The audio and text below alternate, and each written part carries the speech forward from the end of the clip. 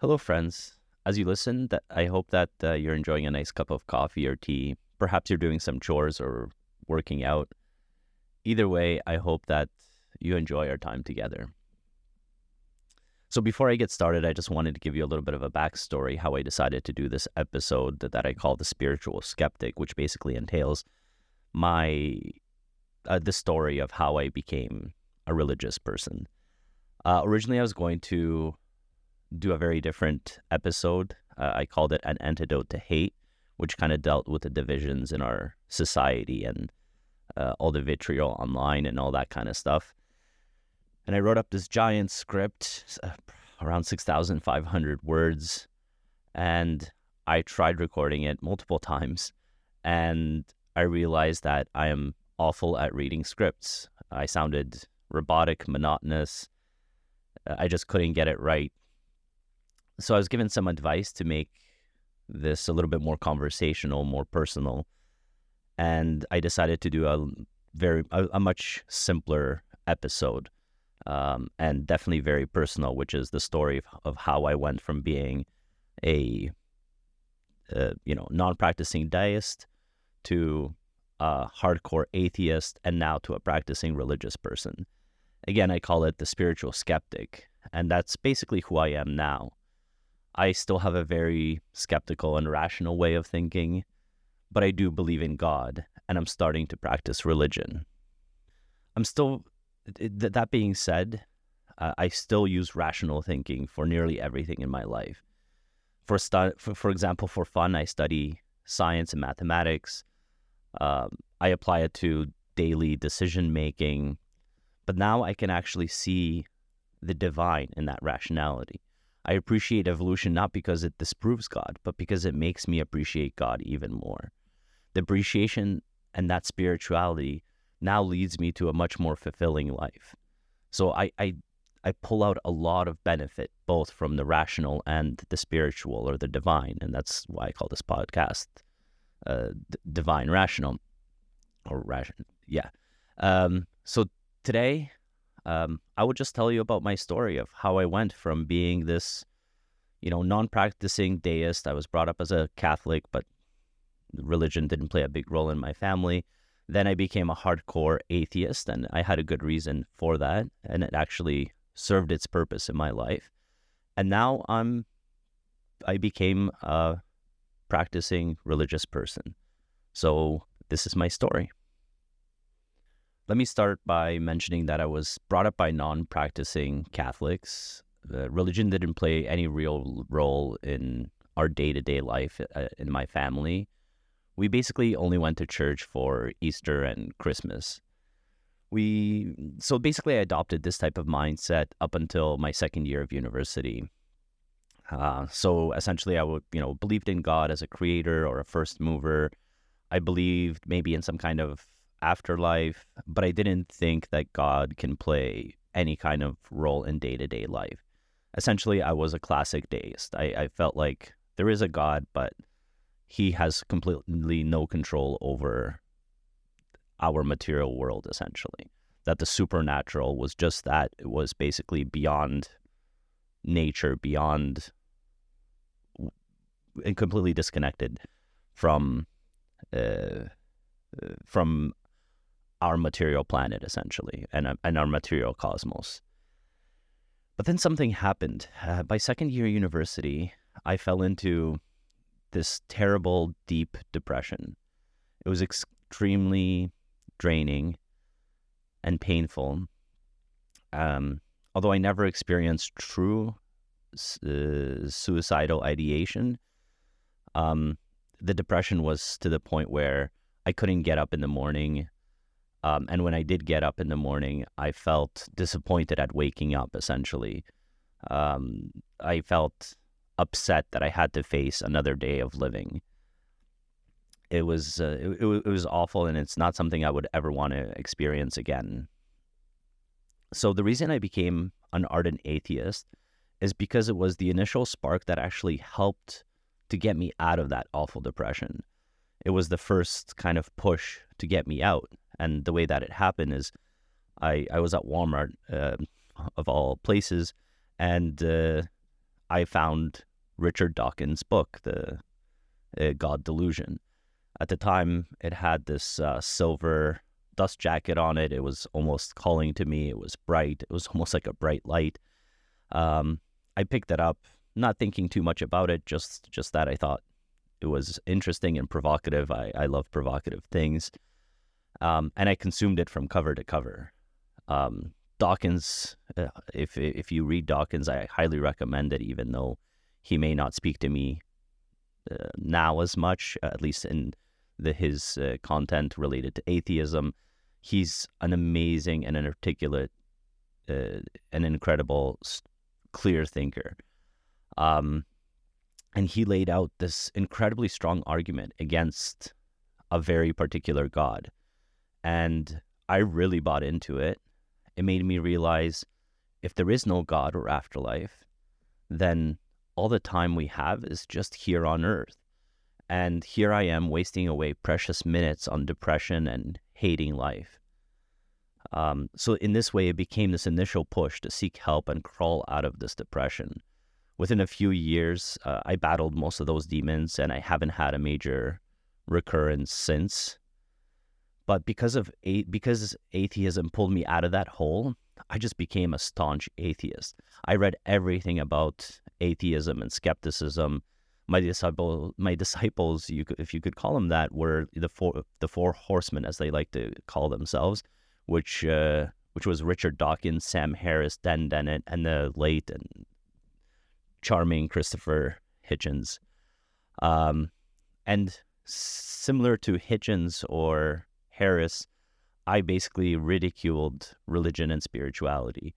I studied all the rational arguments against God, religion, and spirituality, and that's basically how I lived for the next 15 years.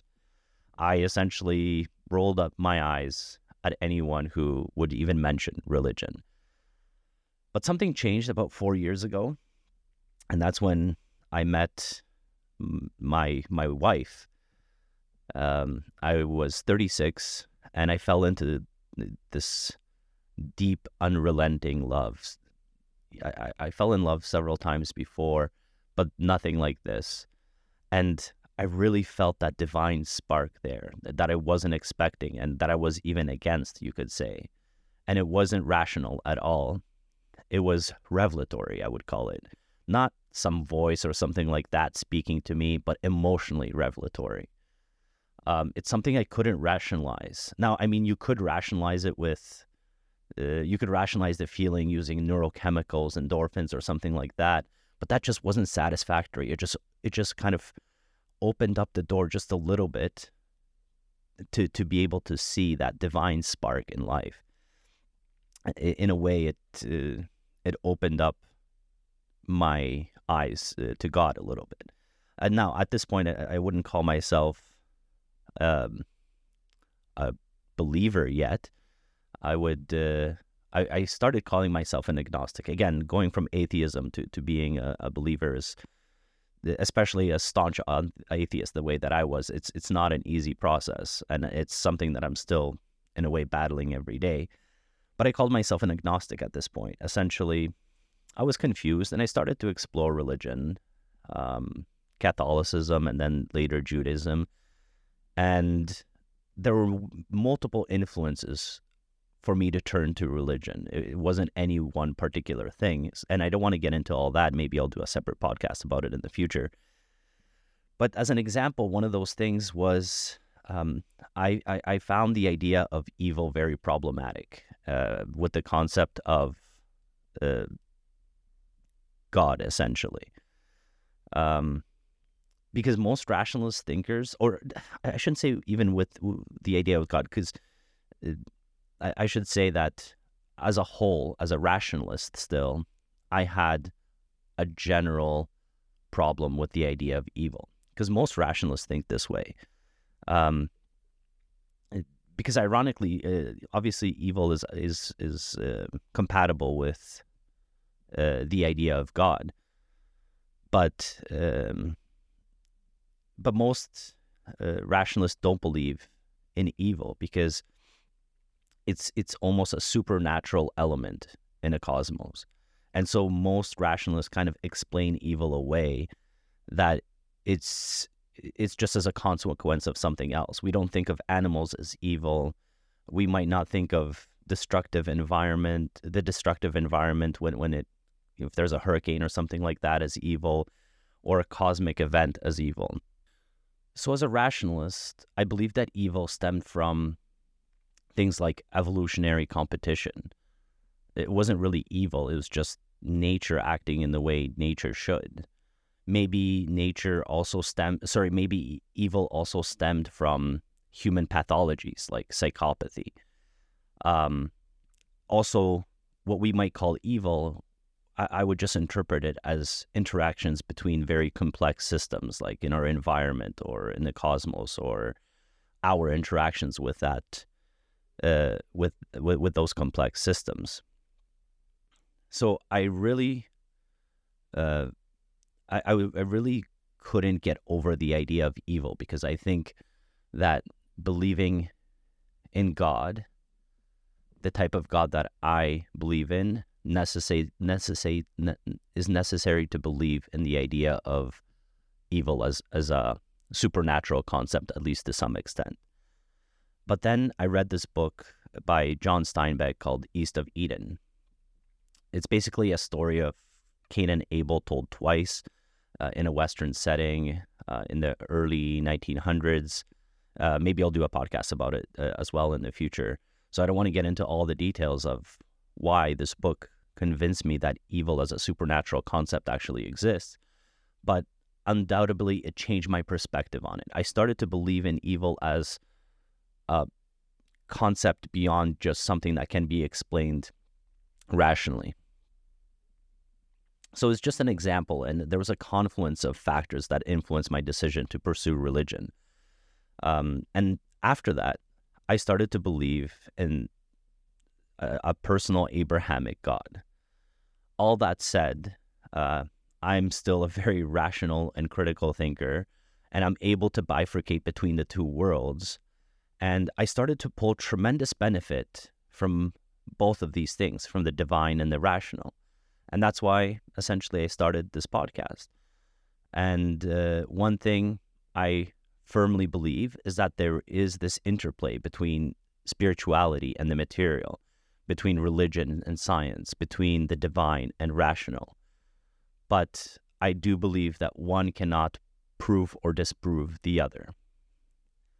And that's basically how I went from being a hardcore atheist to a believer now. I hope you enjoyed that story and made you understand a little bit about my life choices. So let me end just on this. I wrote a blog post about this topic on divinerational.com, and I wanted to end this podcast by reading an excerpt from that post, which goes through a more coherent case of why a rational person should try to believe in God. So here we go. Here's the excerpt from my post on divinerational.com.